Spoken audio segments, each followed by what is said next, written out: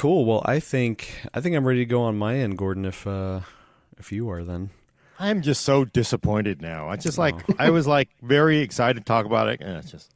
He's gonna be down this whole show. You guys want me just to run things, or Yeah, you should, because I'm just There so we go. like I'm so bummed now. It's just like you can just introduce Brian as the new host of the Full Nerd. he should be. I'm just kind of crushed in a way, but I guess we'll talk about it. We're going to talk about this. Let's get into it. Ready? Let's do it. Let's go. In this episode of the Full Nerd, oh damn it, how am I going to say that? DirectStorage. Here we go.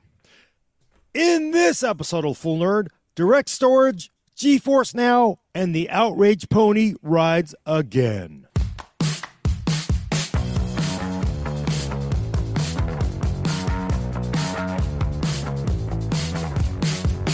Welcome to episode 245 of the Full Nerd. I'm your host, Gordon Mahong, with special guest Brian Stroh of BPS Customs. That is me. And Adam Patrick Murray controlling the vertical and horizontal. Gordon, to you and the rest in the audience who are celebrating Gong Hei Fat Choi. Oh, very good. Is that how I said it? Did I say it right? I hope so. I will accept it. I will accept it. It'll work. Right. You know, it's reasonable effect simulation. And you know, Willis, the funny thing Willis is, taught it to me, so I'm just going to be honest there. everybody has assumed that means Happy New Year, because the lunar New Year has just kicked off. Willis told me what it really means. What does it really mean? It means I like get rich. I hope you get rich. Isn't that? Yeah, correct? pretty much. I only recently learned that too, because my entire life was like, oh, it must mean Happy New Year, but it's like, no. Is it like good fortune or something like that? Yeah, good fortune. You know, it's a lot of it's because any agrarian society, I've realized things are very built on luck. So everything is having wealth and having wealth leads to food, leads to life. So that's the whole thing. So even before you're actually saying Happy New Year, you're basically saying, dude, you got to have some money, because it's a rough world. In this new year, if you don't have money, it's going to be rough. So I hope you have money. You hope I have money. It's very practical. It's extremely practical. Yeah. And I never realized how else would that. you buy direct-storage games? Yeah. Because Right? you're gonna Yeah. have to pay. Well, I guess you don't have to pay for it. You won't probably be running DirectStorage on the the operating system most of us are running. So that's the. Well, I think we got to talk about that first. So Yeah, go ahead. First, I think that we got to explain what direct storage is. There's actually some that's people in the probably chat who actually Yeah. don't know what direct storage is. So let's give you a quick little high level overview. Yeah, so I mean, it first kicked off with DirectStorage 1.0 early last year. Microsoft, showed off that as hey, we're coming out with this cool feature. It's something we've been doing on Xbox. Basically, lets the storage subsystem of your directly interact with the GPU, so you can basically transfer textures to your GPU. One problem with the original implementation is it did not actually support any way to decompress textures. So it was less exciting. Probably about 4 or 5 months later, they came out with DirectStorage 1.1 that actually did support sending assets from your storage device directly to your GPU through the system memory, and also allowing the GPU to use its massive parallel engine to decompress those assets. It's actually built off of G-Deflate, which is developed by NVIDIA. Ryan Smith over at Nanontech actually has a really good primer on this. You should go over there and read it. And basically, you take the assets, mostly high, resolution textures. You, instead of sending them to the CPU and having the CPU slowly, compared to the GPU, decompress them and then sending it over to the GPU, it basically sends it directly to the GPU. It does the decompression at a significantly faster rate than the CPU could, while also leaving the CPU free to do other things. And that's the story of DirectStorage. Well, real quick, Dr. Ian Cuttress, Tech Potato, is in the chat, and he'd like to put out, it's been an enterprise HPC for years. It is only now coming to gaming. So, interesting. I guess it was in enterprise, and then it was in consoles, and now it's in PC gaming. We're really Always late to the last. party here. We're Yeah. always What's up with last. Always last. But the big thing is, today we have our first game that actually implements it. What's it called again? I keep on wanting to say Forspoken. Forspoken. Yep. So from Square Enix.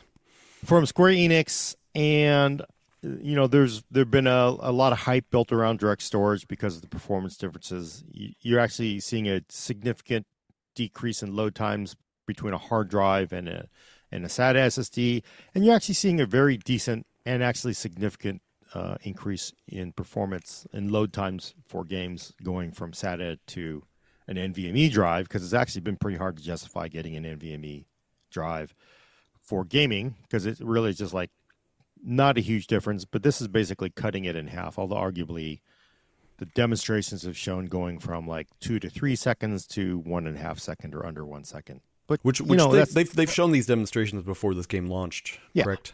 They've shown it before, well before, and then now the game is finally here, and I guess people can at least see the difference. Although it's kind of a pain that you'd have to load it on different devices. But well, let me ask you this: this is clearly like an advance in technology. You're utilizing GPU cycles that would otherwise just be idle, so that's good. But what are you? When you think of the problems that your PC or your PC gaming experience has, is load times high on your list? It depends on the game, because definitely there are times when it is kind of a bummer that it's a little slower. I could see getting to essentially a 1 to 2 second load on everything all the time being very nice. Mm-hmm. I do want to point out one other thing.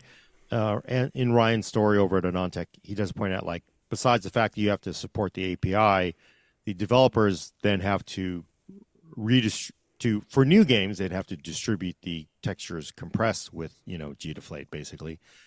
And for older games, they'd have to basically redistribute textures, using the new compression algorithm versus using a normal, whatever they're previously used. So that it's not just simply you immediately get it.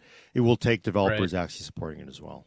And it's likely that means that we're not going to see this except on newer games moving forward. Yeah, I doubt you're going to see, legacy games that load relatively quickly anyway really feel the need to go back and redevelop this to, you'd have to go in and but it might be worth it, and the nice thing about all of the online stores now, instead of physically getting a DVD or a CD, is they could just simply send over more assets to whatever store that is selling the game. And if you happen to have a machine that supports DirectStorage, you could opt to download those textures.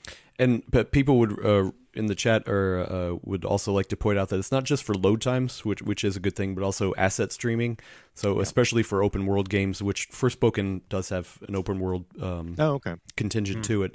The idea is that once you load in the world, you don't have to worry about hopping in and out for asset streaming or loading different areas. I mean, as somebody who plays on both PC and console, I mean, I've seen the effects on modern PS5 and Xbox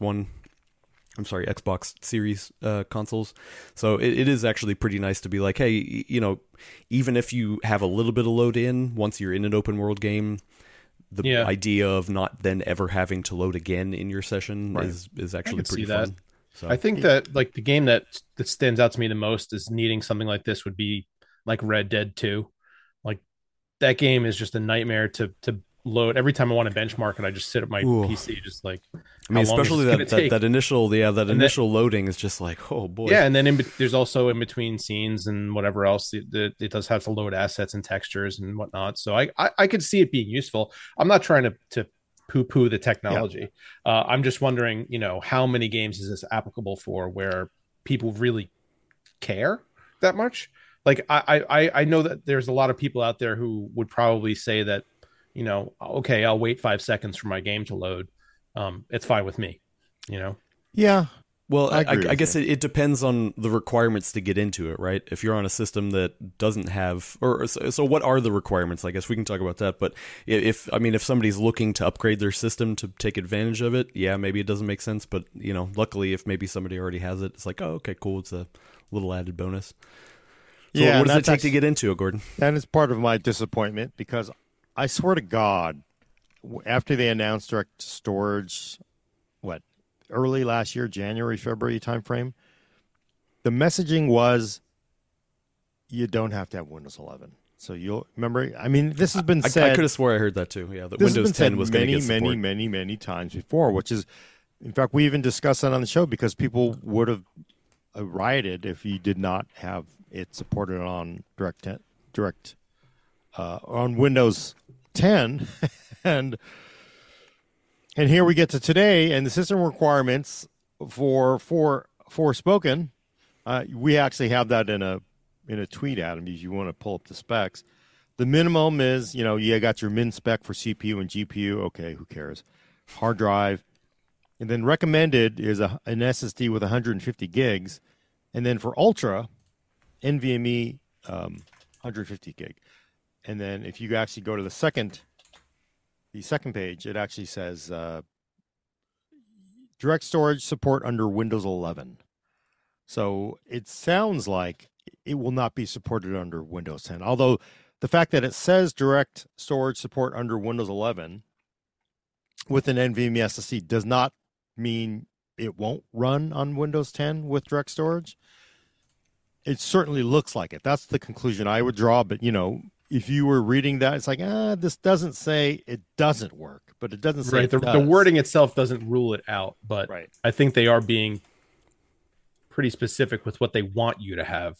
Yeah. Well, and I did ask this to our resident Windows reviewer and expert, Mark Hockman, and he linked me to this. Let's see, it's a news post on Xbox.com about Windows 10, the best Windows for gaming, and the pull quote that he had from there was that if you want to get your PC ready to take advantage of DirectStorage games, we have a few suggestions. DirectStorage is compatible with Windows 10 devices, but Windows 11 has the latest storage optimizations built in and is our recommended path for gaming.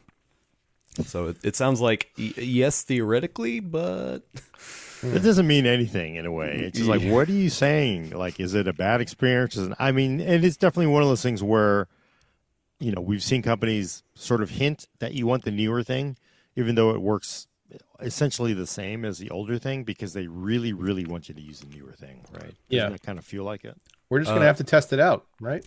Dr. Ian Cuttress would like to point out it might not be validated for Windows 10 yet, Gordon. So Yeah. I mean, maybe that's it. Maybe it's just a delay. So maybe we can't draw the conclusion that Windows 10 is left behind. But the fact that it's not there yet, you're right. So again, you don't want to jump to conclusions, but it's like, oh, come on. Can you at least? It would be nice, because the thing is, I've taken it to say originally they said like, hey, Windows 10 will offer DirectStorage support, right? And they are kind of saying they are, but I don't know. Well, so it definitely makes it less exciting in some ways. What if you had everything other than like you had a drive that was capable of it, you had a card that was capable of it, game that was capable of it. The only thing left was the operating system. Is that going to hold you back, Gordon? I don't know, because there's just a lot of UI. I have a lot of UI issues with Windows 11, and I would think it would be. I would think that would hold up a lot of people. Upgrading an OS is not a process without risks. So, I don't think. And like I think we were touching on before, or at least I was. I don't know how much of a benefit this is to take that risk. It might just be like, I'm cool with Windows 10. Like, I'll wait a couple extra seconds. Well, yeah. Here's a funny, because I think the thing is that DirectStorage, I don't think it's a given that it's just going to all of a sudden start coming to all the games. I think it probably has at least some sort of implementation that needs to happen. I don't know how intensive it is, but we're probably going to get into one of those scenarios, kind of like ray tracing, where some games are going to have it, but most games are not going to have it. Is it something like ray? Because I know, Gordon, I mean, you were early on, you were like, oh man, if you can get that ray tracing, hell yeah, but maybe there's some people who are like, man, if I can get that faster load times, hell yeah, I will do everything I can. You mean developers? Well, maybe that means sorry, Gordon. Wait, sorry, do you mean developers, or do you mean actually? I'm saying end users like yourself. Like I do find it interesting that you were like, oh yeah, hell yeah, I'll upgrade what I need to do to get ray tracing. But in this case, for DirectStorage, you're like, I don't see the benefit enough to make the jump from Windows 10 to 11 if that's one of the stumbling blocks. Yeah, what I've done, I don't hate Windows 11. I just have issues with it currently, and we always get into these matches with standouts with Microsoft where they want you to adopt to the new thing, and there's just sort of you have to fundamentally alter how you use the operating system for decades for some of us, and that is kind of a hard sell for me. But fundamentally, it's a solid OS. It's going to be a great OS in the end, but right now it still feels to me like the best way to sort of force Microsoft to like back down is to not the upgrade. Like I literally have 2 laptops I fired up today, and they both had like, "Hey, this laptop is ready for Windows 11. Would you like to download it?" And like, where's that button to say no? I clicked that no button as soon as I could, and I just don't. I just don't like how they, And again, it's to be fair to Microsoft. Sorry, I don't want to. I want to let Brian say something. I don't know if he's heard this, but they have a problem, but they have an intensely huge install base of people that don't want to move forward. Because if this is where the button is on my television, I want that button to always be there. But they have to always, you have to move forward. And it's really, they get into these fights where the old folks like me don't want to change. And they have to find a way to make people move forward. And I'm just like honestly, if I can go back to Windows 7, I would, right? Because it worked for me. But that's, you can't be a modern corporation and try to sell somebody the same product you sold 20 years ago. It's just, you're just going to be vanished off this earth. So that's my statement. Brian, you got any input here? Yeah, I'm kind of like okay with it almost. Well, the comparison with ray tracing is certainly an interesting one, because like when that debuted, it was a big deal. Like, NVIDIA made it a big deal. The demos were impressive. It looked like it was going to change gaming, and it did. 5 years later, Right. like now we're seeing most games have some kind of ray tracing or DLSS component or whatever you want to call it. And it's only really now that you can buy quote unquote mainstream GPUs with the horsepower to run those games. So, the people who adopted it when it was first announced didn't really see the benefits like immediately. So, if you have people who are looking into these new technologies that are going to provide a real benefit, they might not be able to actually realize that benefit, except if they play Forspoken, Right. and For they have now, Windows yeah. 11. So, I think that for now, it's certainly an interesting, I don't know, it's an interesting direction for developers to go, but I don't know if it's required yet. So Yeah. I don't know how much overhead there is in coding that in. That's just something I'm not familiar with. If it's something that's worth it for a lot of people to really explore, especially if we have a lot of legacy gamers that are, like you said, still on Windows 10 And or still Windows, on like a 1060. or on A GTX Vista 1060 or something. I don't know. I do have a good question though. Fletch in our in the chat said DirectStorage will have a bigger impact on your gaming experience than ray tracing. Do you agree with that? Do you think in the long term, right now obviously it's just one game, but in the long term, do you think DirectStorage will have a bigger impact on more people's gaming experience than ray tracing? No, I don't. Yeah. I would say no, because I still think that the upsides from ray tracing, I think, will be larger in the end. And it's going to be a universal thing. Like every graphics hardware, every piece of graphics hardware that comes out now has some, dedicated RT cores or whatnot, and eventually you're going to move away from rasterization in most games. You're just going to move all to ray tracing. It may not be next year, but like that's where it's going. I mean, everything looks better. The lighting is more realistic. It takes more processing power to do it, so we can't do it yet. But I think that's where we'll end up. Yeah, and then also a good point that Jared Walton over at Tom's Hardware made in an interview a few years ago was like that he was at PC Gamer at the time. Is like all the developers he had talked to really look forward to it because it's a tremendous amount of work to sort of do this fake lighting that they do in games. So using ray tracing actually makes the burden lighter for them. So then they can work on something else in the game to make it better, hopefully, right? So the ray tracing will be ultimately a bigger benefit. But what I do think though is I do think basically recompressing assets, using G-Deflate, adding some API is going to be a lot easier to do. It's a lot less of a lift than like, oh, let's change our entire lighting engine for ray tracing. So I do think it'll just be one of those things within 12 to 24 months. Most new games will come with direct storage in the end. So more quickly to adopt, but not as impactful.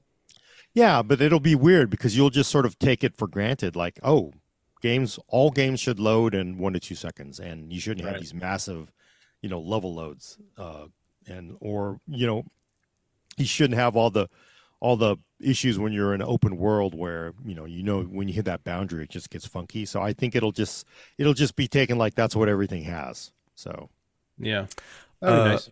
A friend of the show, Davinia Duckworth, says it's kind of a snarky comment, but I'm sure NVIDIA has a similar technology waiting in the wings for them to rebrand. But Gordon, I mean, they're already involved in this. Yeah, they were involved in this. Again, remember, so G-Deflate is, NVIDIA did it.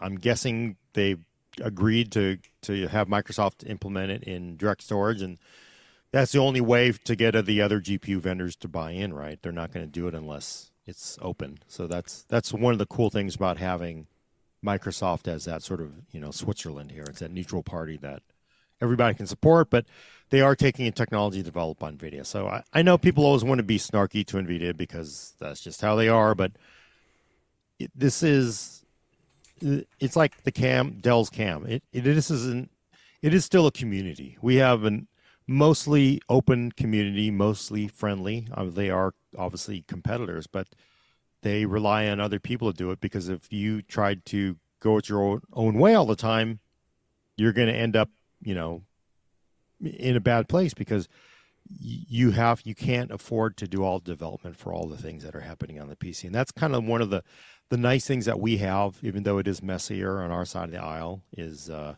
it's open. Again, so NVIDIA did it. They give it up. Microsoft puts it out there. Intel and then AMD supports it. Apparently, it runs better on Arc right now. So, wait, but yeah, right. Oh, good, something.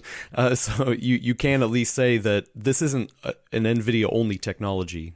Like right now, like this is direct storage can be used on any GPU right now, right? Do you think? As far as I know. Yeah. Well, do you think NVIDIA could do something on top of that to actually be like, well, if you want, extra little bit of juice on a NVIDIA boost? GeForce card, yeah, like a direct storage boost or direct storage ultimate.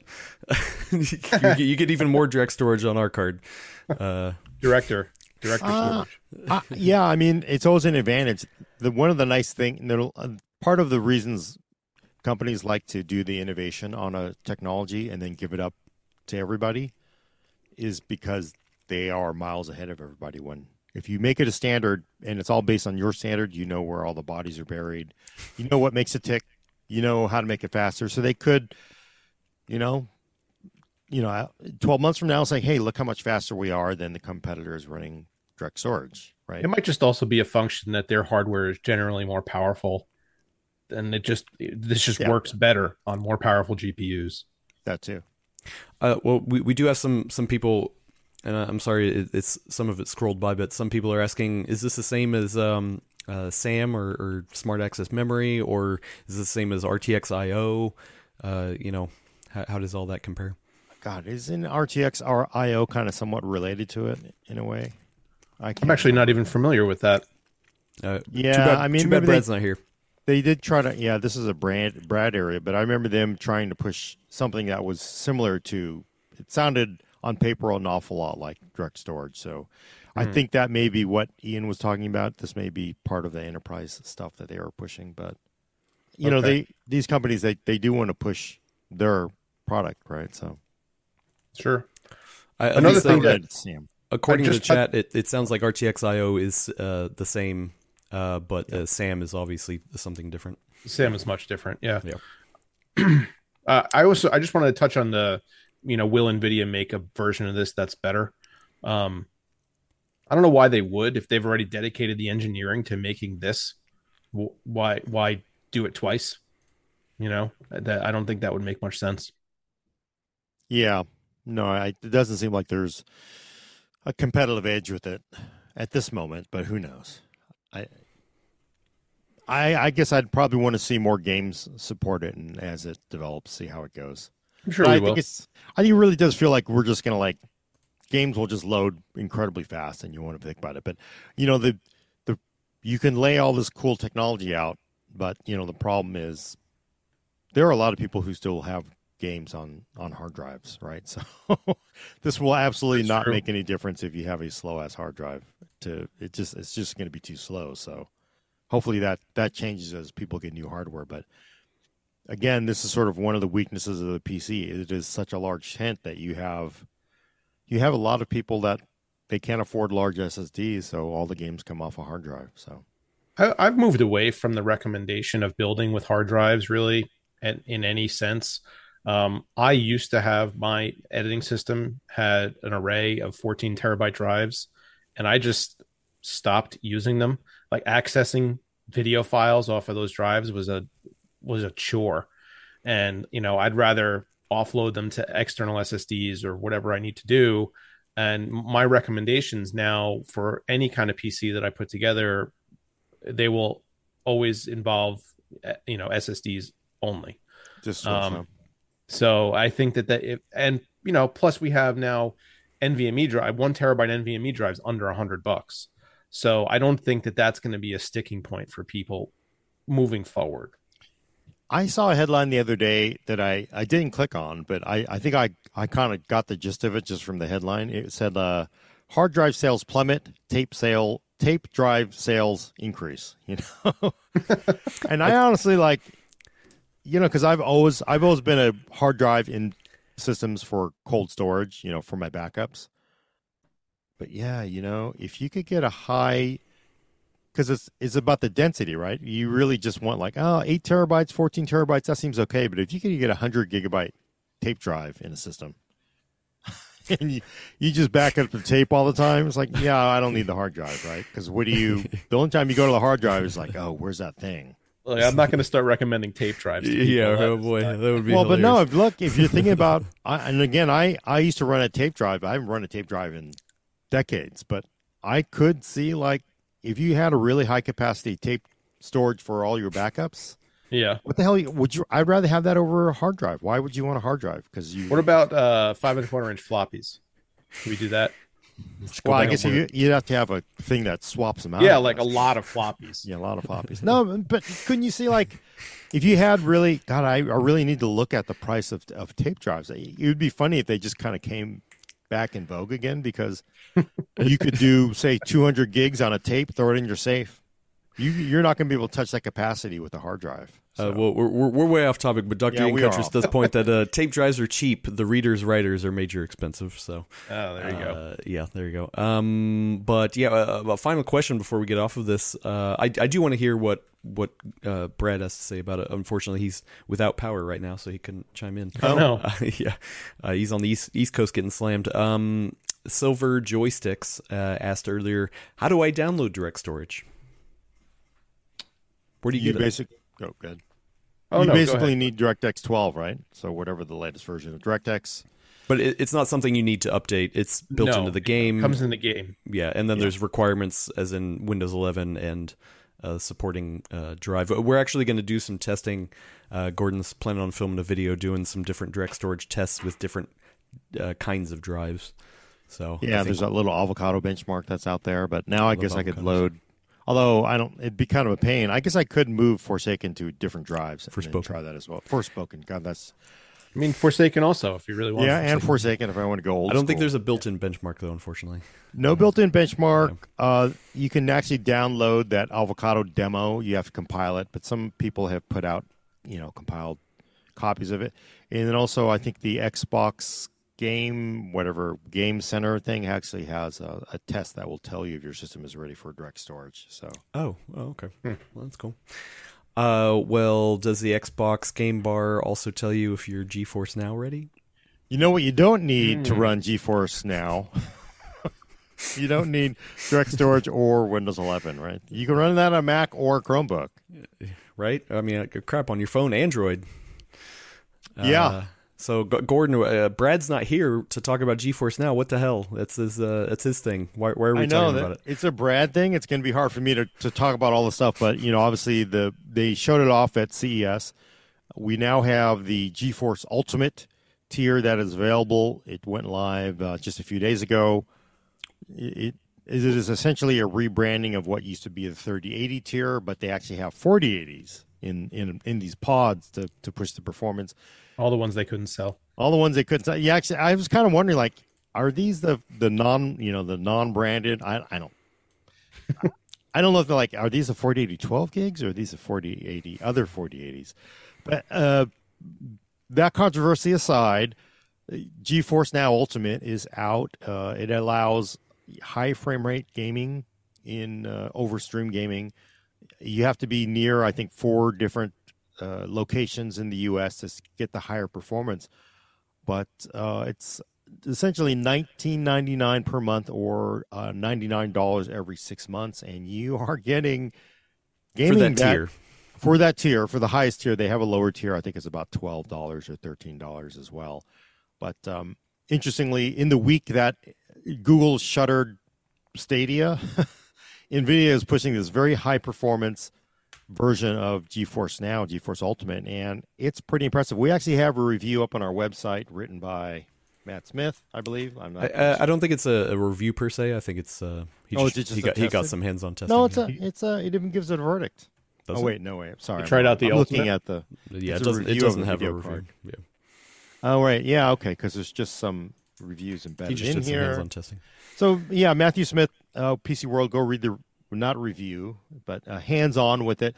He did some testing with GeForce Now Ultimate. Had a chart where he was running Far Cry 6 Ultra with DirectX on. He ran it at 1080p as well as 1344 by 1440 or 34 by 14. Hitman 3 Dubai Ultra settings, ray tracing on. Don't even get to Brett. I thought he was reading the specs wrong, and then I'm like, wait. You know what? You could ask 34 by 14. 34 by 14. Yeah, that's the popular resolution you gave that's that, right, pretty Brian? standard, I think. Yeah, 34 by 14. Everybody does that. Yeah, well, you can't. Well, what are you going to call it? You going to call it 1440p? See, it doesn't work. Yours doesn't hold up either. At least mine makes more sense. Also, Cyberpunk 2077 Ultra ray tracing on. He was getting 100. Matthew was getting 108 frames a second at 1080p and 68 frames a second. Hitman Dubai with Ultra with ray tracing on at 3440 by 1440. Cyberpunk 2770, 50 frames a second at 1440 ultra wide and 1080p, 82 frames a second. Shadow of the Tomb Raider highest ray tracing shadows.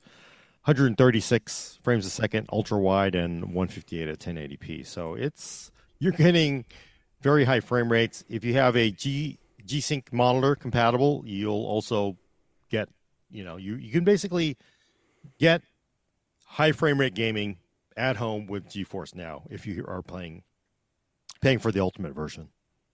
And even without DLSS too. So I mean, there's DLSS. Yeah, and there's DLSS as an option as well. And there's a $0. You can do the freebie.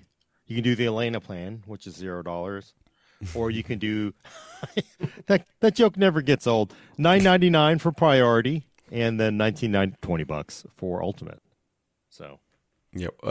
Gordon, both you and I were a part of the initial testing before the rollout, because we're located here in San Francisco, which is close to one of their stations, or however you want to describe it. You tried out on your 10 gig fiber connection. It was actually what'd you think? Pretty cool. It's always cool. You talk about fast loads or whatever. Like it's really cool to just go on your computer, fire up GeForce Now, like, oh, I'll play Control, right? And you're playing Control within a few seconds. So I can tell you that. Does it have dedicated machines for certain games, and it just routes you to the right machine? I don't know if it's certain games, but they do route you to the faster server that you locate. And of course, it helps. Their servers are in San Jose. We're in the East Bay, so it's not a very far hop. And both Adam and I have pretty impressive internet. But the main thing is you're loading it on their server, so it doesn't. You don't have to download it onto your client. You're just running on their machine. It's already No, there. I know, but if you were just kind of logging in remotely to a machine and booting the game, it wouldn't be instant, right? So I'm just wondering if they have instances of this game already running. Oh yeah, no, that makes sense. I would imagine they would, because they don't have the full library, and actually Matthew's write-up says they note some things that are kind of missing. I don't know how much of a deal breaker is this to you. Let's see. Yeah, when I logged in, I've used GeForce now for years now, just kind of testing it out here and there. And I always, when it first came out, the whole idea was, oh, you just log in with your Steam ID and you can play any game. And then they got in that backlash with Valve, and then it was like, oh, okay, well, we've got to have only supported games. So it's still like a subset of my actual library. I think it's only like a quarter of all the games I have on Steam are actually supported on GeForce now. Yeah, as of January 2023, GeForce Now supports roughly, again, this is from Matthew Smith's write-up on PCWorld.com. Go read it over there. Supports 18 of the 30 most frequently played games on Steam. Some notable exceptions that aren't there is Call of Duty Modern Warfare 2, Grand Theft Auto 5, Elden Ring, and Red Dead Redemption 2 are among the games. Those are some pretty important games. They are very important, and there's no amount of technology or pixels or ray tracing or SSDs that will ever overcome the lawyers. So You're right. Yeah, I think that, that's the problem. But it's interesting. We can use this as kind of the idea was to use this as a way to jumping off point, talk about game streaming stuff, because especially for many years now, Gordon, you've always been like, hey, I would much rather prefer hardware sitting next to me than piping into my connection. You sound a little different on this. Yeah, so at CES, both you and I, we got to do that little challenge, their little Pepsi challenge, and they had a machine with a 3060? 3060, yep. One box had a 3060, the other one had GeForce Now Ultimate. Running, I think, DLSS. I don't remember. Do you remember the game? It was actually it was Apex. It was in the it's like Apex, like so the shooting mode in or the yeah. So it was again a very of Apex. Kind of classic esports game, right? I'd probably call Apex a esports game. Do you think so, or is my yes, yeah? It was 1080p, high refresh rate, and the idea was they kind of both Gordon and I did at the same time. They had the two setups, and they didn't tell us which is which. We both played a little bit, and then we switched and both played a little bit, and then kind of told them which experience that we preferred. I actually want to kind of recreate this for the PC World staff and have people around the office sit down and kind of test that out, just to get like a blind taste test. Were they mainly focusing on latency? Latency, I think it's just... Well, latency is a big thing they have been working on, and they do have like a low latency option. Right. In the settings, but they also did have they were talking about integration with G-Sync monitors, Gordon. Right, and Reflex. Yeah, and Reflex. So the idea is that if you have a G-Sync compatible monitor, or maybe it's G-Sync Ultimate, I can't remember exactly the. I think it's compatible or Ultimate. Oh, okay, yeah. Somehow you actually get a little bit more latency benefit from it than if you didn't. So. Well, that kind of leads into what my biggest fear is, obviously, and it's that not everybody in the U.S. has a 10 gig fiber connection. Broadband internet, as much as it is now really thought of as a utility, is not ubiquitous. We don't have it everywhere. And there are large communities that have no access to anything except dial-up. I live pretty close to two major cities, and I have a friend who does not have an internet connection at their house. They cannot get one. It was not installed. Wow. And they in order to get one installed, it would cost them some absurd number of tens of thousands of dollars. Wow. And I'm in Maryland, so like I would imagine that this might be a big issue for some people, as well as the fact that ISPs are greedy, and they like to implement data caps. And I mean, how do how is that going to play when you use up all your family's internet playing some games? Well, and I mean, everything's different, and you can actually change the streaming quality. But I'm looking at the GeForce Now app right now, and for the balanced, which is what it defaults to, it even says gameplay will use approximately 13 gigabytes per hour, based off the settings I have right now, which is 2560 by 1440 at 60 FPS. So 13 gigs an hour. I mean, that's pretty significant, right? Yeah. Yeah, no, I mean that is kind of one of the challenges I face is not just GeForce Now, but all the streaming services, because data caps are an issue for them. I don't, I think like all things, it's not going to solve it for everybody. Because obviously to get the best tier that we're even talking about, you really have to be near one of 4 different server locations. Well, that's going to expand, I would imagine, right? Yeah, I mean that's the thing is it's a long term. That's the whole. I think that's sort of their whole play is like they're playing it, taking the long route, right? So there's, and you can actually see where it's not available in a lot of the world. We have I don't know if you want to show that map or now, but they have the GeForce Now networks on a map around the world, and you're clearly not going to get it in a lot of places. And it's not going to be a great experience if you're living away from those data centers. Yeah, I don't even know if it's necessarily cost prohibitive because, you said it was $100 for 6 months, so $200 a year. That's three games. Like that's buying 3 games on Steam in a year, right? Yeah. I mean, I don't think that the cost is an issue, but like, I feel that there's other roadblocks there. Yeah, I think that to me the roadblock too is also it's as actual gaming systems are now back on the menu for everybody. It's going to be hard to compete with you just buying a box, either a pre-built or just building your own for $700 to $800. That will get you, 30, 60 and up performance, I would imagine. So I think that could be a problem. But but again, I do think the future for a lot of people will be streamed games, because if you're looking at $10 for the lower tier, that's not really a big deal, and you could play that on a Chromebook, you can play that on a Mac, places where gaming just doesn't exist. So I think it's good for a small subset. Sure. I do go back to even what Jensen said. We were in a press conference maybe 4 years ago, and he said like streaming will never replace your desktop. And I do agree with that. I agreed when he said it, and I agree now. But from what I saw at CES, though, it's one of those things where when you actually do it, you're kind of like, oh, shit, this is actually really good. Like Adam and I were like, this is really good. Like, honestly, you do this Pepsi challenge. Sorry, Pepsi, we're using your trademark here. But if you do this Pepsi challenge with like 25 gamers, I bet you we'd be surprised by how many people just cannot tell the difference between this new GeForce Ultimate and an actual,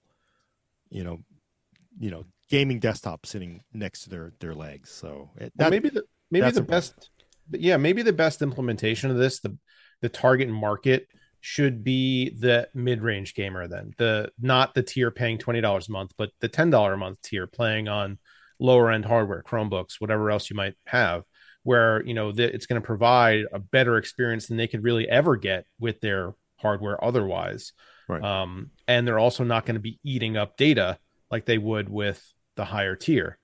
So, I mean, maybe that seems like a more appropriate use of this than going all out buying the 4080 streaming package. But once again, I mean, the caveat still applies of you have to be located close. You have to have an internet service provider that, like Gordon and I have, that no data caps, or we have really strong connections. So, I mean, there's but maybe with that lower tier, with that lower tier, you might not necessarily need as fast of a connection. Like, I think it might just be more accessible. Yeah, I would think if you have a Chromebook, you're not going to pay. Hopefully, you're not paying for the high end service, because you're not pushing higher than 60 hertz anyway. Yeah. I kind of wonder though, like maybe the concept is like, you know what, you went through the whole GPU drought, and prices still are not to where you're happy enough with it, so you want to get by with this for 6 months. Say you have a one of those budget G-Sync panels, you've got a decent internet, you could stick with your 1050 for 6 months or 8 months, and it honestly, the performance will again probably be better than what you can if you can't afford it, I guess. So I do see a lot of, it's a good tool to access for some people. And again, I don't see it as a threat at all. There's no way this is going to replace PC. Right. I like it. I think it's. I mean, I talked to Keith. Also is a big fan of GeForce Now, and I did a video. You mean I don't hate it, Keith. Yeah, Keith. Yeah. I don't hate it. He doesn't hate it. Yeah, he doesn't hate it. So I did a video, like a yearly roundup video last year, and I involved a bunch of different people in that, and I asked them, just talk about your favorite thing of the year. It doesn't necessarily have to be your GPU of the year. Just what was your favorite thing? And he said it was his experience playing streamed games. And he said that it was just something that, he hadn't had experience with before. He was very impressed with how everything worked and how smooth it was. I mean, I know plenty of people that are into this, and I think that it's definitely a good thing. I just don't necessarily know if it's going to be for everybody. And I think like what you guys were saying about it's not going to replace your desktop box is 100% accurate. I can't see anybody that has an RTX 4080 machine, or what, even like a 3080 machine, like being interested in this in any way. Yeah, no, well, yeah, obviously, because I mean, what are these latency numbers? One of these slides here, Adam. It was. Yeah, I can't remember. I will point out. I think for me, like, I mean, we're all people that I think we love playing around with the bleeding edge and new tech. For me, it's more like a theoretical, like, wow, this is getting really good. This technology is like crazy under the right circumstances. Like, sure, yeah. I mean, we always joke around about, Brad always jokes around about, GeForce Now. Like, I don't think I've ever caught myself recommending it to somebody. Based off of like situations, but like, yeah, like for me, it's at least one of those things of like, dang, this tech is getting really good. So yeah, I've been impressed. And I think that's the one thing I need to say. Like, again, Jensen himself said stream games will never replace the client, right? You're never going to replace it. I agree with that wholeheartedly, but also I have to be honest when I say that for a lot of people.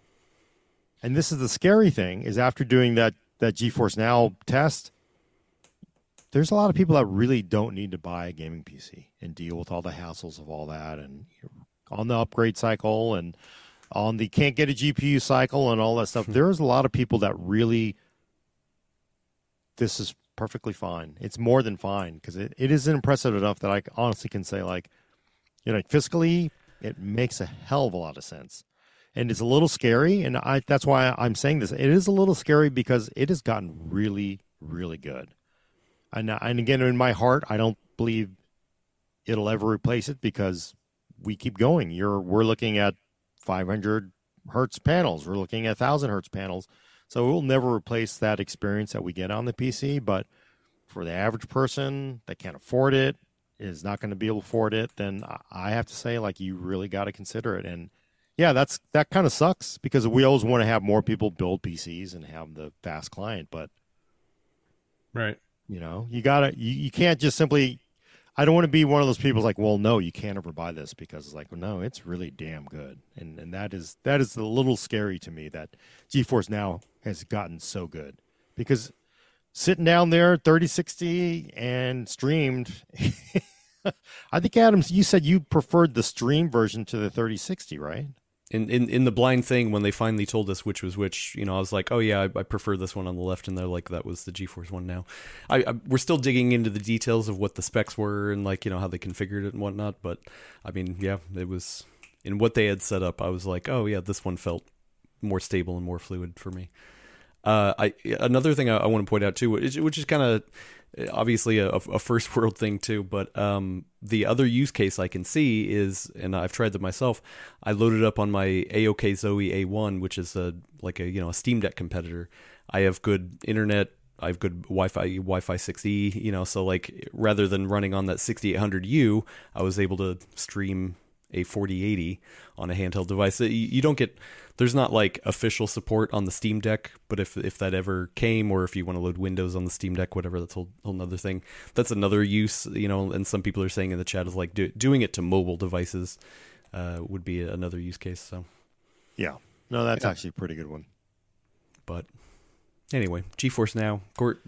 Brad's not here to talk about it, so not here, but we had to mention it so that Brad could continue his streak of always talking about GeForce Now. So, is he going to be mad that he missed this? That's the question. I've no idea. I think he's just dealing with snow. So, so speaking of people getting mad, the Outrage Pony rides, but why is it riding this time, Gordon? I know there's something been going on that you two are keen to talk about. So let's kick it off with that first. Well, we actually talked about it. Was it last week or 2 weeks ago? I think we talked about it a little bit last week, but we talked about it last week. Basically, there was a report out of Germany, repair shop Crucifix. I don't know why I kept saying FIX. Obviously, it's still a little hungover from CES. He basically said he had received 60 some odd Radeon cards, 6000 series cards, and 40. I think it was 40. 48 of them had the same kind of issues where it looked like dies had cracked. And then he initially said the headline actually somewhat contributed to, I think, a lot of the usual kind of outrage, but it was like, are AMD drivers killing it? Because his assumption early on was like, well, how the hell do I get almost 50 cards that have these cracked dies, people reportedly doing different things? The only thing that would sort of point toward is bad drivers. And of course, it's like, well, drivers can't kill video cards is what everybody will say. And then there was debate over that. But he kind of was wondering if that was it because he couldn't. There was like it made zero sense. Then he released a video earlier this week that basically said, oh, actually, so now after conducting, a couple hundred hours worth of testing, looking into it more, talking to the customers, his theory is that the cards were likely all sold by the same, and this is, again, it's a theory because he hasn't done the gumshoe work of going out and tracking down each customer and finding out who they bought it from and then trying to trace them all back. But the theory that makes the most sense to him is not that drivers killed them. And the issue is, one, he thinks a miner probably basically had a boatload of Radeon cards to get rid of. They took those cards, they paused, and he said that all of the cards look completely clean, like there wasn't a speck of dust, like they had never been run. So his theory is I think they pressure washed them, or they may have exposed them to liquid. They may have been just stored really poorly through the winter. And then they all got sold off, and a lot of the cards then, blew up because of the moisture that had soaked into the cards. And he doesn't believe it's drivers. He doesn't believe it's any kind of manufacturing issue, that he does just simply, he strongly believes that it just comes down to some miner sold a batch of bad cards that were either possibly pressure washed to get out to make them, look like they were brand new and sell them, or possibly stored in a shed or a warehouse that was exposed to a high amount of moisture. Yeah. Well, I think when we were at CES, I mean, a lot of people were talking about this, and then in the days and weeks afterward too. A lot of people were like, "Oh my God, look at AMD! They've got all these problems piling up, from the vapor chamber thing to this to oh man, right. Bad time to be an AMD fan right now." Yeah. Yeah, well, no, I really did. It's like, it really did come like, yeah, it's just like, come on, really? Like, the drivers are killing your old cards. And of course, what I like though was the theory like, oh, you know what's going on? AMD released drivers to kill the 6000 series to force people to buy the 7000. That was one of my favorite ones. I think that. Yeah, how it strikes me how people are so willing to accept the first thing they hear without even thinking about it critically in any way. Like how, AMD designed a driver to target specifically 6000 series cards without harming anything else in their lineup. And Yeah. they I did mean, this that, purposefully or negligently. Like they don't test on 6900 XTs. Like this right. makes no sense. None. Yeah. And I got so many messages, tweets, comments that I can't be using an AMD card. Like their drivers are all messed. Well, their drivers might be messed up for other reasons, but it's not this. Like I just couldn't believe how far people were willing to take it and how quickly it escalated once that initial story came out. And it also was interesting that we only saw it from one repair shop in one country, one area of the world, and these cards were all in the same place.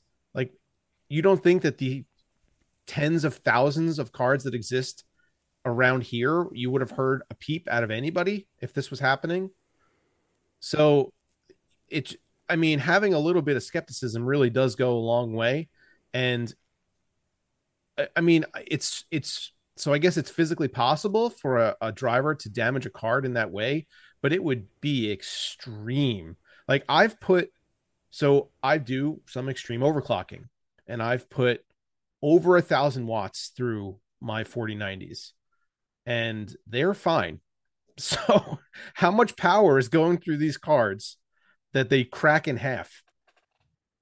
You know, it was bizarre, and it was interesting to see the community's reaction overall to a story that needed more investigation. It was interesting data that, I mean, this guy, I don't know if you guys have ever watched Chris Fix.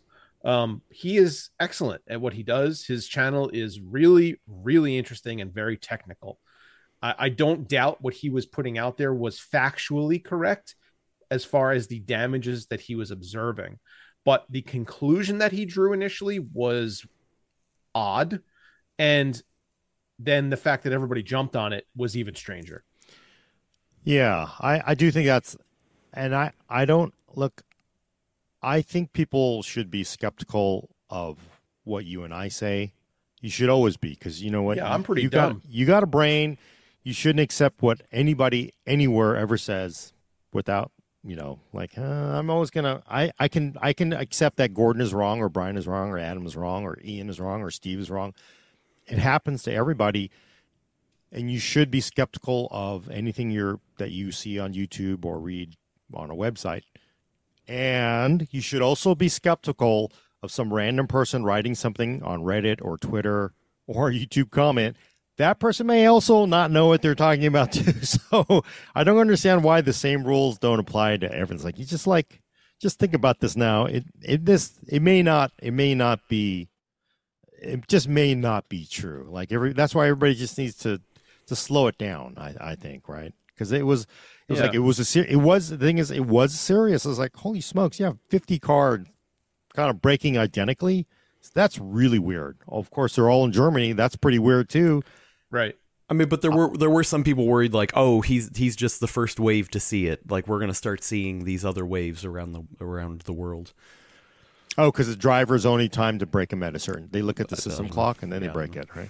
It's time zone. The self destructs. they activate the self destruct sequence on the graphics card that is there. So yeah, and it was.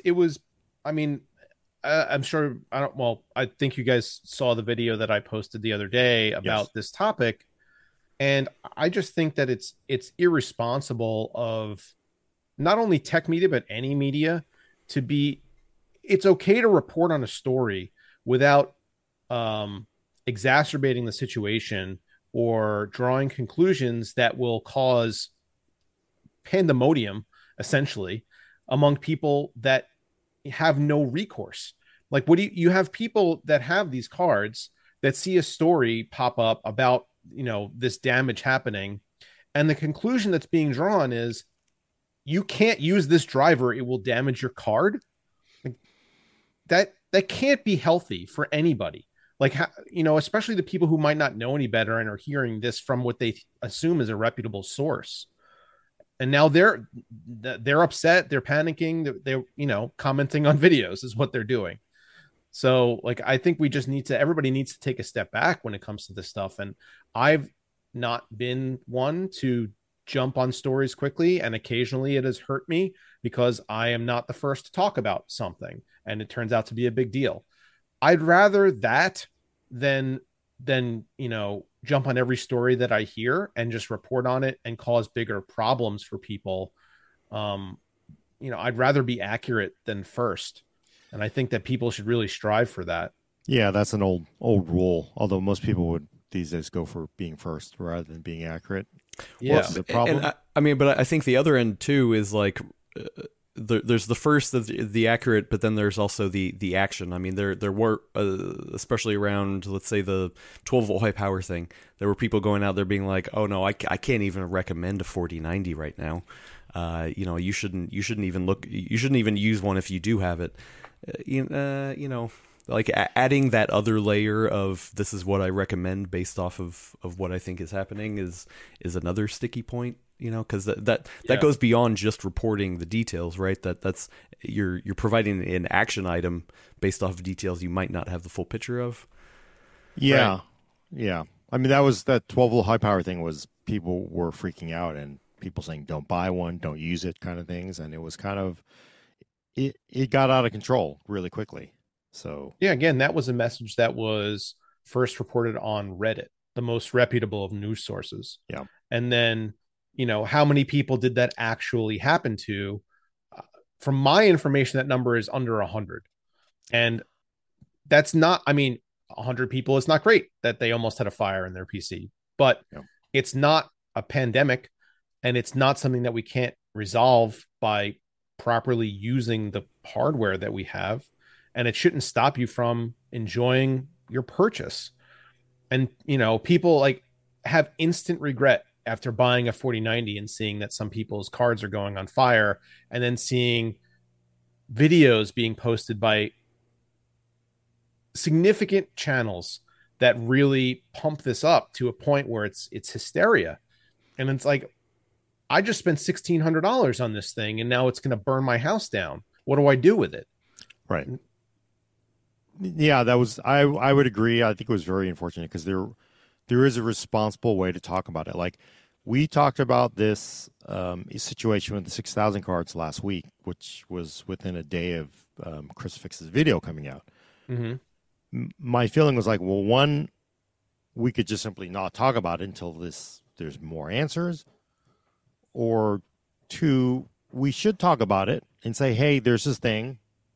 No one knows what's going on, but you should be aware, pay attention to it, but also don't panic, don't freak out, because it's just simply there's unknowns. Because it does feel like, I feel like you have to talk about it, because if you don't talk about it, because I mean that's the natural reaction. It's like, well, this is going to be another one of these sort of false alarms. But if you don't talk about it, then people are going to go like, oh, you're protecting somebody. You're protecting something, or why are you ignoring this? You're trying to help. You're part of the cover up kind of nuttiness. But it's just like, and it's because I think you're caught, because if you don't talk about it, you're suddenly part of the Illuminati moon base. Well, sign me up. I'm part of it, I guess. I had this discussion with more than one significant person in this space. I don't want to name any names at all, but like I after like when this whole thing broke, and then I made my video and I got people like kind of messaging me saying, hey, we really agree with your take.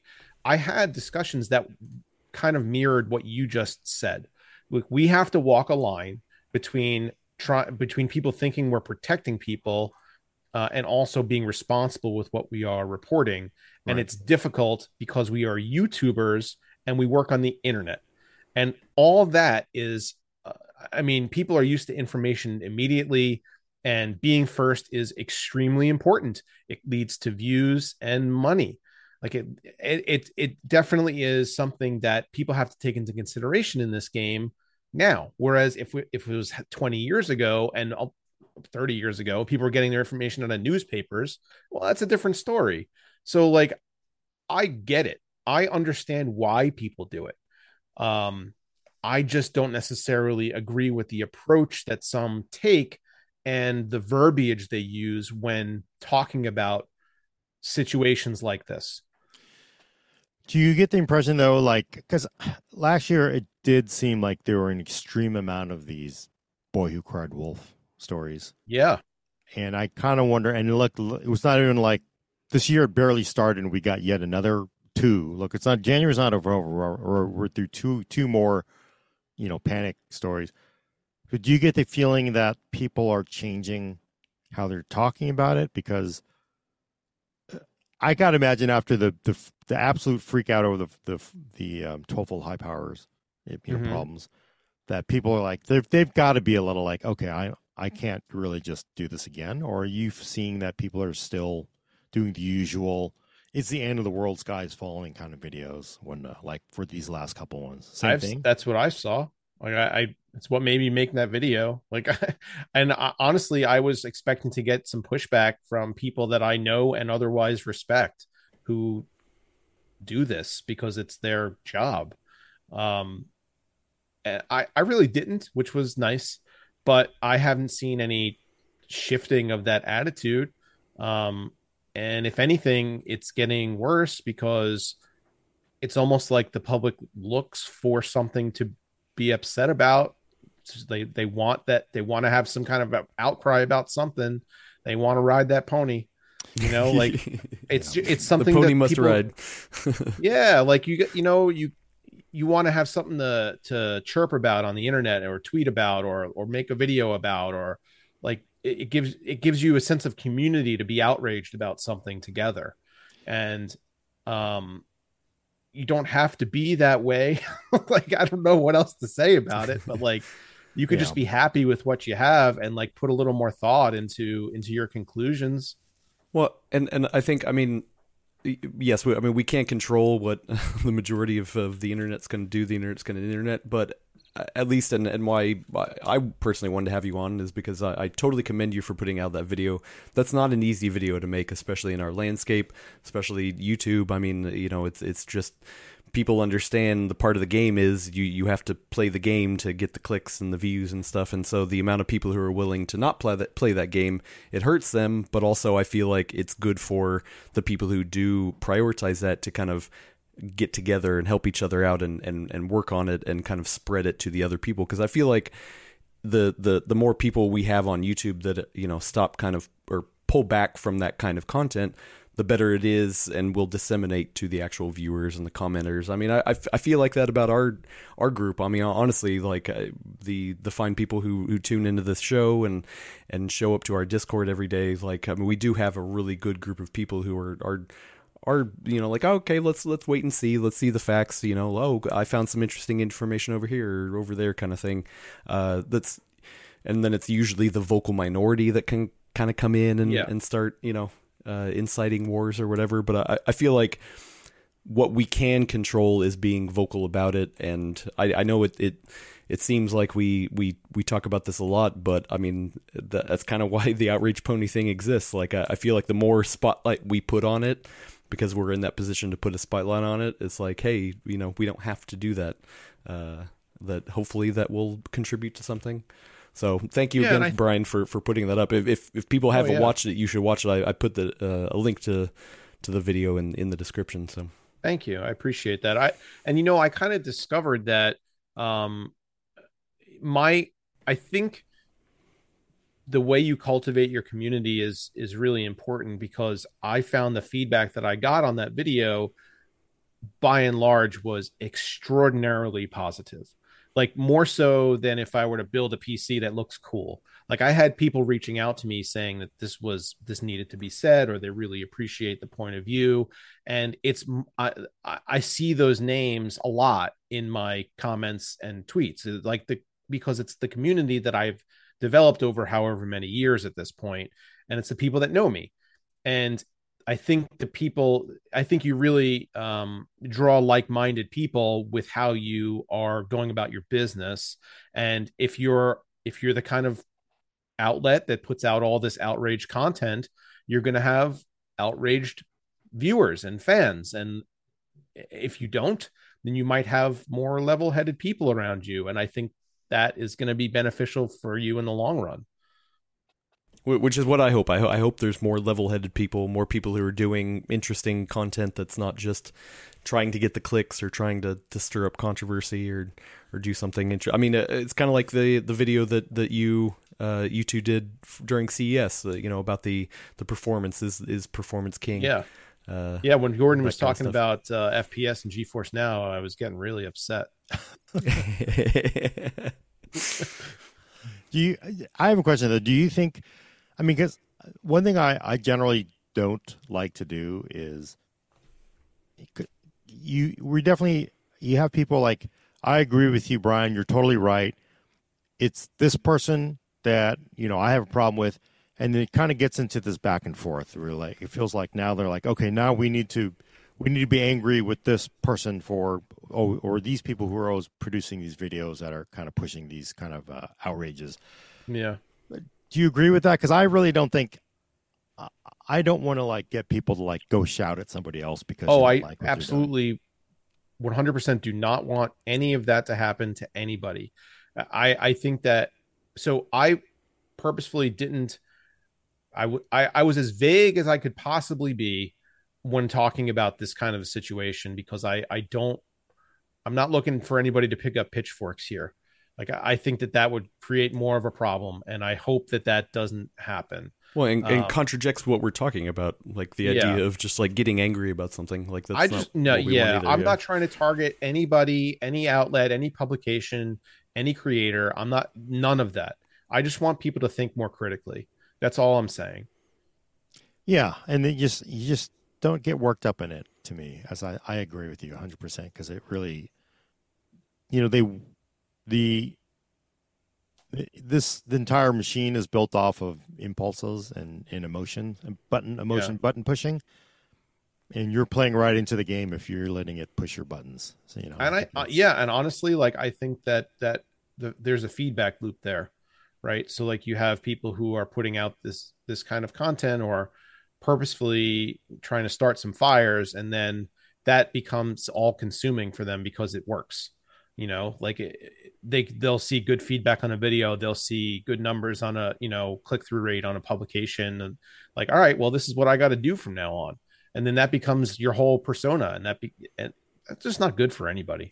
Which, I mean, and that's what I'll offer. Like, yeah, rather than like getting, calling for people to get pitchforks and go get angry at other creators, I think it's more like, hey, listen, if you're another creator and you're watching this and you're like, man, that bums me out. I wish I could, but I got to feed the algorithm. Like, I feel for you. I don't want that for you. Reach out to me. Let's figure this out together, that you can make content and you don't feel like you need to engage in that engine and kind of play that game, because a lot of the people that I've talked to actually have that feeling of like, oh man, it bums me out that I have to play that algorithm, but I just got to do what I got to do, and I don't like that. I think we can all work together to try to solve that. We shall together. Defeat the algorithm, right? Yeah. we got to get those outrage ponies back in their Gordon stables. Looks skeptical. No, because I think it's because if it's what, and I'm with you, but if that's what's bringing home the bacon for folks, which is essentially what brings in the views, I mean, it must be a terrible feeling, because you do, and we've all done this. You bust your ass on something, you produce this video, nobody gives a damn, right?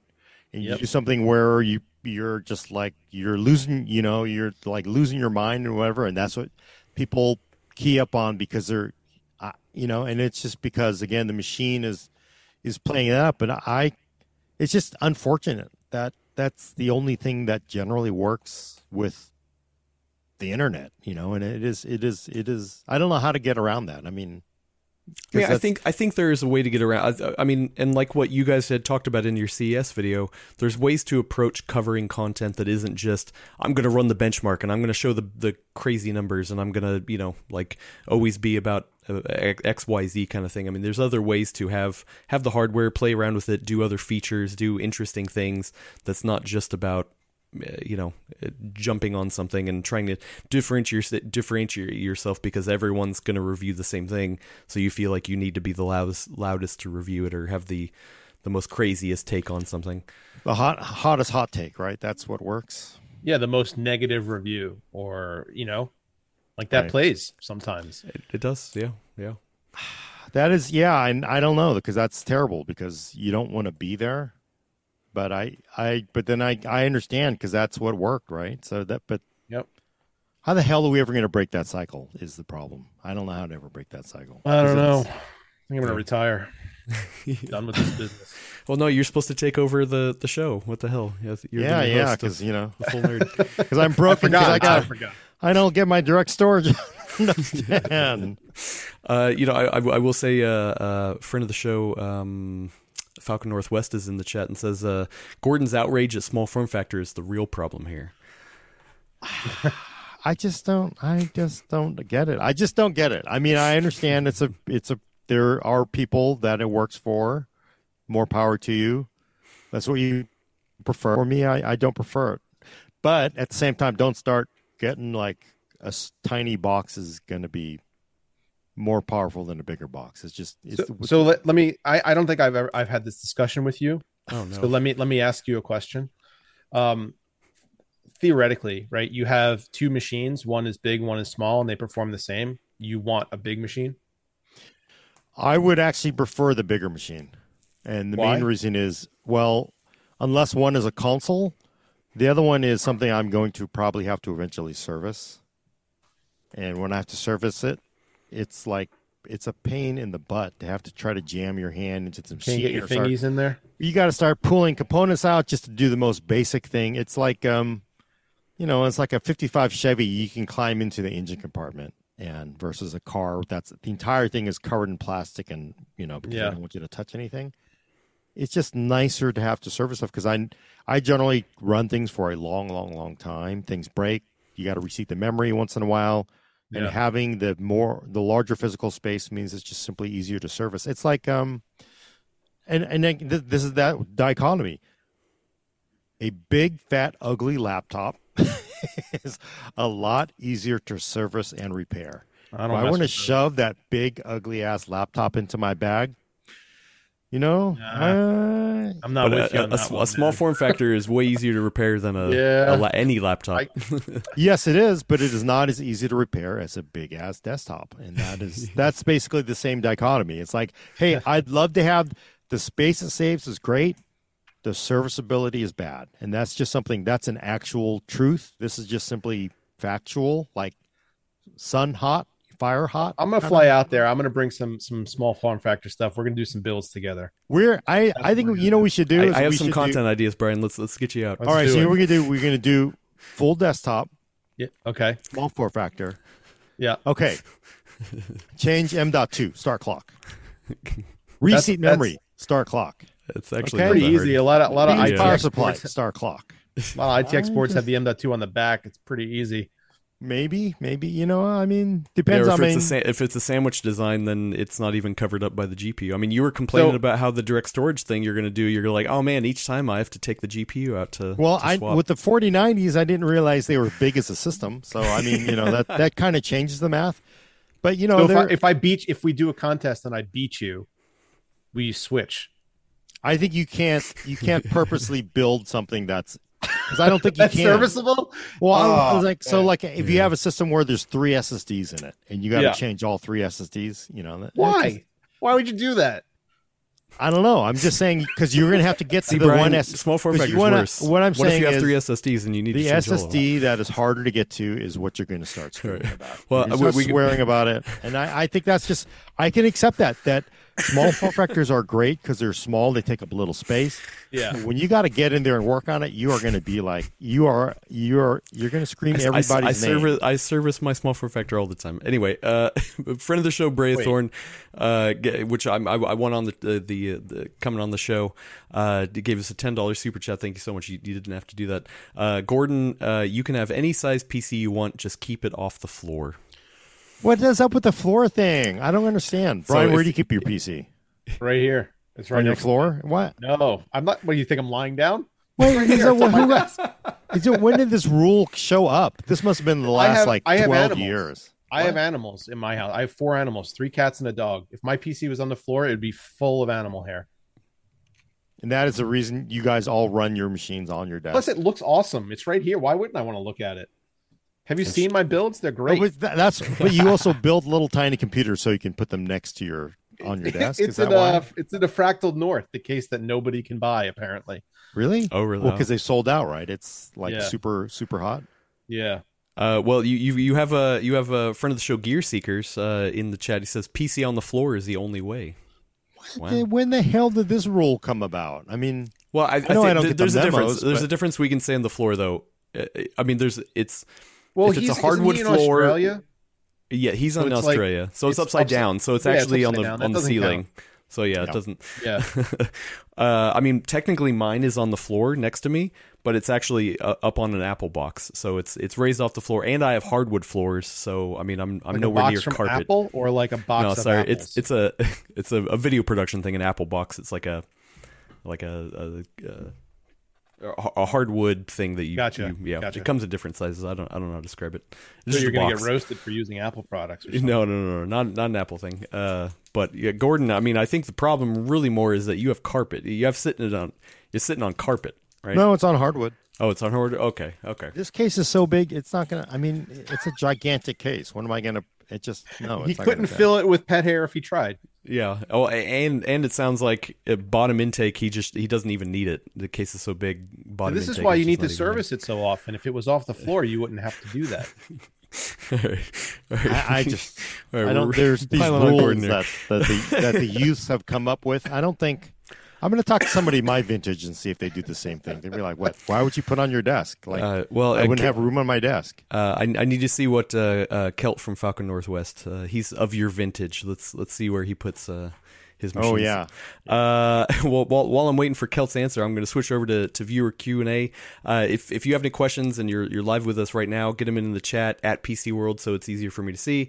If you are watching or listening to this later, there's a link to the description to our Discord.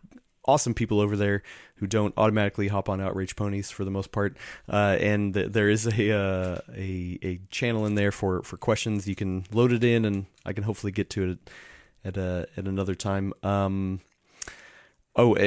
real quick. Gear Seekers. He's ashamed to be called out, but he says he doesn't want to look at his PC. He just wants it to do his job. So that's why he has his on the floor.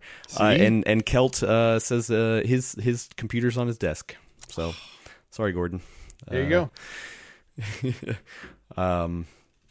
Anyway, so if you have your questions in, get them in now. I want to get to some of the ones on Discord because we actually do have a lot piled up over on the Discord. And since Brian's here, I think we can have some fun with this. DRKMRK put in a little bit ago. Now with EVGA out of the race, who is the top brand you look at first when buying a new GPU? Is that for me?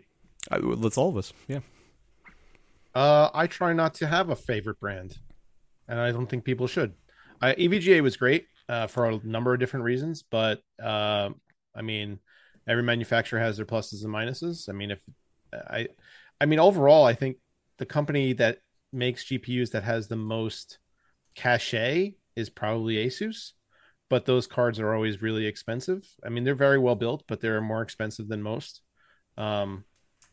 I try not to have a favorite hardware manufacturer. I use everybody.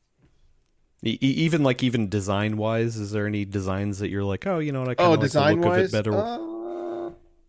I'd have to think about that. I generally like Asus's designs, I guess. I'd say the same for me. We get. I think you got your hands on that 4080 that they had for the Noctua 4080. That was the first time I've ever seen one in person. That was actually. I don't have one here, but I played with it at the show, and it was quite a chunky boy. Yeah, but it's the fan color. The color scheme of that Noctua Asus card is really what does it. I think it does it in a good way or a bad way for you. No, in a good way, because I mean, if you're into the whatever Pantone color that Noctua uses, like that card is like, oh, it's just perfect, right? Because that. Well, it's perfect for you. Your PC's on the floor. Yeah, I know, but I know it really, the whole Noctua color thing, which is, it's just funny that it's just they've really built that into like a brand. You know, 'cause they can never change the colors for now. Yeah, so no, that's true. I really dug that one. They probably. I always like getting the black Noctua. I bet they sell a healthy amount of the black. Yeah, that's wrong though. Don't you think I mean, they're wrong? good fans. They're good fans too. So. No, there's the good fans, but I mean, you got to do it. It's like the classic Noctua brown. You got to like the brown and white. To me, that's their color. Why would you not? If you're going to go there, why would you? Because they're good it? fans. It's like buying a Ferrari and then buying it in like yellow. Like, I'm sorry, that's just yellow not Ferrari. It's better than red. All Ferraris should be red. I don't even know why they sell them in any other colors. Should be just sold in red. But don't you think? Are there some kids you need to tell to get off your lawn or something? Yeah, no, just I honestly run a lot of Founders Edition cards, so it doesn't. I'm probably not. I actually really dig the FE, this generation of FE cards. I think they look really sharp, and they perform well too. They cool well, and they're smaller than most other cards, especially like the 80s and 90s series. But yeah. So I'm using an all AMD system right now, which is a chance that I took in and of itself. But before good video by the way too. Oh, thank you. Before then, I had an Intel system with an NVIDIA GPU, and it was the 4090 FE, and it worked great. Like, I had no problems with it at all. I think it looked really good. So they become harder and harder to find, though, as we go deeper into the GPU cycle. Yeah, I think that's the one thing that I learned out of the whole 12-volt high power, whatever, fiasco or freak out, that kind of surprised me. And the footprint of Founders Edition cards is a lot smaller than we give it credit for. Like, because originally it was like, remember they were all like, melt, and like none of them were actually FE cards. And I don't think in the entire stack of 50 reported cards, there were any FE cards actually. They may have had actually NVIDIA certified cables that apparently weren't plugged in all the way, but they weren't. And I was like, why are there no? Because then it kind of made me question, like, is it some kind of design issue the third-party board vendors made before it turned out like, oh, yeah, it's just you're not plugging it in all the way? That I think the reason, from talking to some folks, is like, the reason you're not seeing these FE cards is like, they don't sell bupkis of FE cards. As much as everybody thinks like, oh, NVIDIA's putting all their partners out of business, they really don't sell a lot. Yeah, they don't sell huge numbers. They don't sell a lot. It's probably just to enable it. And then that sort of, but to me, that goes against the whole narrative is like, NVIDIA is trying to put all their partners out of business by not making enough cards to sell. Like, they just don't really care. It's just, they left it to all the third-party vendors to make. Yeah, they are good, though. I like them. No, they are good cards. As a follow-up, Nimek, as a follow-up to our previous conversation, I'm curious what case Gordon has right now that's sitting on the floor. I think it's like a Corsair C700. I forget. Let me look it up to make sure I got that right. It's pretty giant. Is that right? I want to build my next one in the north. I have that north unit that they had sent 7000D. It's really 7000D. Nice. Okay, Corsair 7000D. God, I wish I still had the original Corsair case. The Obsidian, was it the 900D? Yeah, those things were massive. Oh my God. I know. I kind of wish I've had a few in the lab over the years. Base Labs is coming back. That's your speed. Are they really? Yeah. I mean, original they were folks bought by, I think they were the I guess IP, whatever you want to call it. The brand was bought by, I think, a Swedish company, and they're moving operations to Europe, and I think they're going to restart manufacturing. Wow. Huh. That's interesting. Yeah. I mean, those case labs they might be even too big for me, but to me, like nonsense. 7000D is a good size. That's a full tower ATX. You can see it. It's big. Yeah. It's a pretty big case. Yeah. Yeah. So we got a question from friend of the show, Braythorn. Will Intel ever abandon their 2 CPU generations per socket? Oh boy. Will they ever? Yeah. Will they ever do that? It's pretty hard to prognosticate. I don't know. I mean, they could, but why would they? Yeah, that pattern has kind of continued on for a long time. I don't think that's going to change. I think there might be occasional, nip tucks where you might get 3 in one, or honestly 1 in one. But I think the cadence is it's not just about the CPU. You got to update other things. So they can update USB. They can update whatever other components. Yeah, I agree with that. I also think that ever since they moved on from, I had a big problem when they were changing everything and staying on 14 nanometer for 7 years. Um, I think as long as they're progressing their manufacturing process and you know, you were getting more performance out of these chips, then I'm okay with every 2 cycles because you don't have to upgrade. Like nobody forces you to do that. I always kind of tell people that too. Like your games aren't performing any worse because something new came out, right? So I'm okay with it. Yeah, and I'm not. Again, it's always although it's. I I'm would kind of prefer torn. like so the way AMD does it with like what 4 or 5 years on a platform, I think is preferable. I think that they've drawn a lot of fans away from Intel for that reason alone. But I don't think I don't think that Intel necessarily needs to change the way they do things as a result. Like they still have plenty of people who want to use their stuff. Yeah, and I also think like Brian is saying, people are really also overestimating how often people do in-socket upgrades. It is very, very small. Yeah. It's so insignificantly small that it really doesn't matter that they do it. But I will say, like, being able to take the original Ryzen 1800X motherboard that I did a review on in 2017 and putting the 5800X 3D in it, it was like that's just amazing, right? So like that is just kind of cool in a 1998 kind of way because you just really couldn't get that kind of upgrade out of anything modern. So I think I get it. I understand it. I really do understand it, and also as somebody who keeps old hardware around a long time, it's nice to get like an old box and like, oh, you can do this upgrade. Like, like if you're helping somebody do an upgrade and their options are, you can honestly put a really, really fast CPU in this old machine and you'll be pretty happy with the CPU performance. I think that's very valuable, but, most people just simply buy another machine or they swap their video card, they swap their, their SSD and that's it.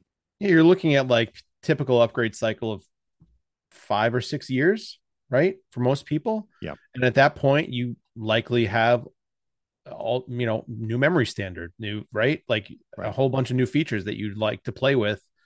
And that's going to require a new platform anyway. So, yeah. And I really do think as much as people really hate the Intel every 2 cycles thing, it also means everything's pretty fresh. Like you could expect a certain level of USB. You can expect a certain level of PCIe. You can expect, there's just so many more modern things that you can get with a new motherboard versus trying to make something really, really old live forever. So It keeps them fresher in some ways. And, as much as people say it's not working, Intel is still, they majority do okay. majority market share of all CPUs. So including desktops. So. DMan9971 asks, I loved NVIDIA 3D Vision. How excited are you guys for the upcoming glasses-free monitors? I am. You had some things to talk about. Yeah. Yeah. Did you get to see those at CES, Brian? No, I didn't. Man, I'm not a 3D guy. This may change your mind. Yeah, this may change your mind. It was never the glasses that bothered me though. Like I didn't get it. Like I go to a movie theater and have that 3D experience, and it doesn't do anything for me. I still have a 3D TV that I bought when 3D TVs were a thing. What was it, 2012 or something? And I used it like 4 times as a tech demo when like my family came over and was like, check out what this TV can do. And it didn't mean anything to me at all. Like it wasn't immersive for me. It didn't make the experience any better. I mean, maybe you're right that like a glasses free experience might change my mind a little bit, but it was never the glasses that I didn't like. Yeah. So I guess what I would say is, I was a big fan of the original NVIDIA, 3D vision stuff for projected content, because at that time They basically were pushing 3D. They had the surround, just some of the history of this. They actually had a surround 3D thing. They were pushing it. I was never impressed with glass 3D vision from NVIDIA as a gaming experience. I didn't think it really did all that much. Where it impressed me more was this weird side offshoot where you could actually have a very nice 3D experience using projected. For some reason, for me, projected 3D worked better. It just, all off of a television screen, maybe it's because it wasn't big enough, but it just didn't feel like it ever jumped out at you. Projected was really nice. Of course, all that went away. They even killed it in the drivers.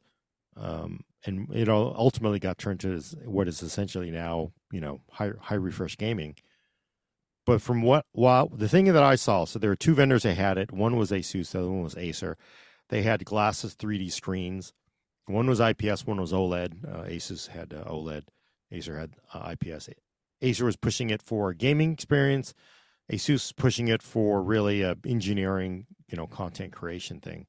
They really kind of floored me because it looked so good. Most glassless 3D that I've seen, and even with glasses, it looks very low res, like extreme. Like this is like, okay, it's kind of cool, but it was always very low res. What I saw from the Asus and Acer was like, wow, this is like with 3D content, it looked really good, like really good. I'm willing to check it out for sure. Yeah, if you get a chance, the Asus one was really cool because, they had it hooked up to some, medical demos and, engineering stuff where you could pull stuff out and work on it. You could have it in your face and turn around and look at it. That was actually pretty cool. I sort of expected less of the Acer one, but actually when I finally saw the Acer one, I really liked it as well. It was more like a shadow box where you got about 3 inches of depth to it, but it looked really cool. So it was just, but really the improvement was the resolution over sort of, because they also had a demo where they played some stuff from the new Avatar movie. I was like, this doesn't look so good. But the actual 3D content using the Epic engine, because they just had more, you could now plug into DirectX layers and you could give it more depth. That was really kind of blows you away. And in just to show you how cool that was, Adam and I actually went over to the other trade show that was going on during CES. Oh, yeah. Technology stuff. We really were there for technology stuff. And we saw a 3D monitor that they had. This one vendor. It was like, oh, yeah, we're showing this. What was coming out of the monitor? Well, I don't even care about what was coming out of the monitor, but it was a $30,000 3D display. And it was like, oh, my God. It was like, this looks like a toy. It looked like it's just like so low res. Don't worry about it, Brian. Don't worry about it. But the thing is, what you were getting out of the Acer and the Asus one makes me think like this is like the first time where you do VR where it's just not crap, right? Like the original Vive was like, holy shit, this is awesome. I would say this is like that level, and of course, to get from this is actually not crap to something people are going to want is a long, long ways away. But you could see that clearly being a path that some people are going to want because it is really pretty neat. I can't imagine seeing it like in a larger, 30 plus desktop panel because I bet that'd be like, holy smokes. I think it'll be good. And what they're doing, they're actually looking at your eyeballs too. It's really very, very advanced. It's come a long way. So I'm actually very excited for it. But if you were a fan of NVIDIA's 3D vision, you know how that eventually went nowhere. So this is a 50-50 chance it's going to go nowhere too, right? So yeah. Or it'll be big for a year and then be done.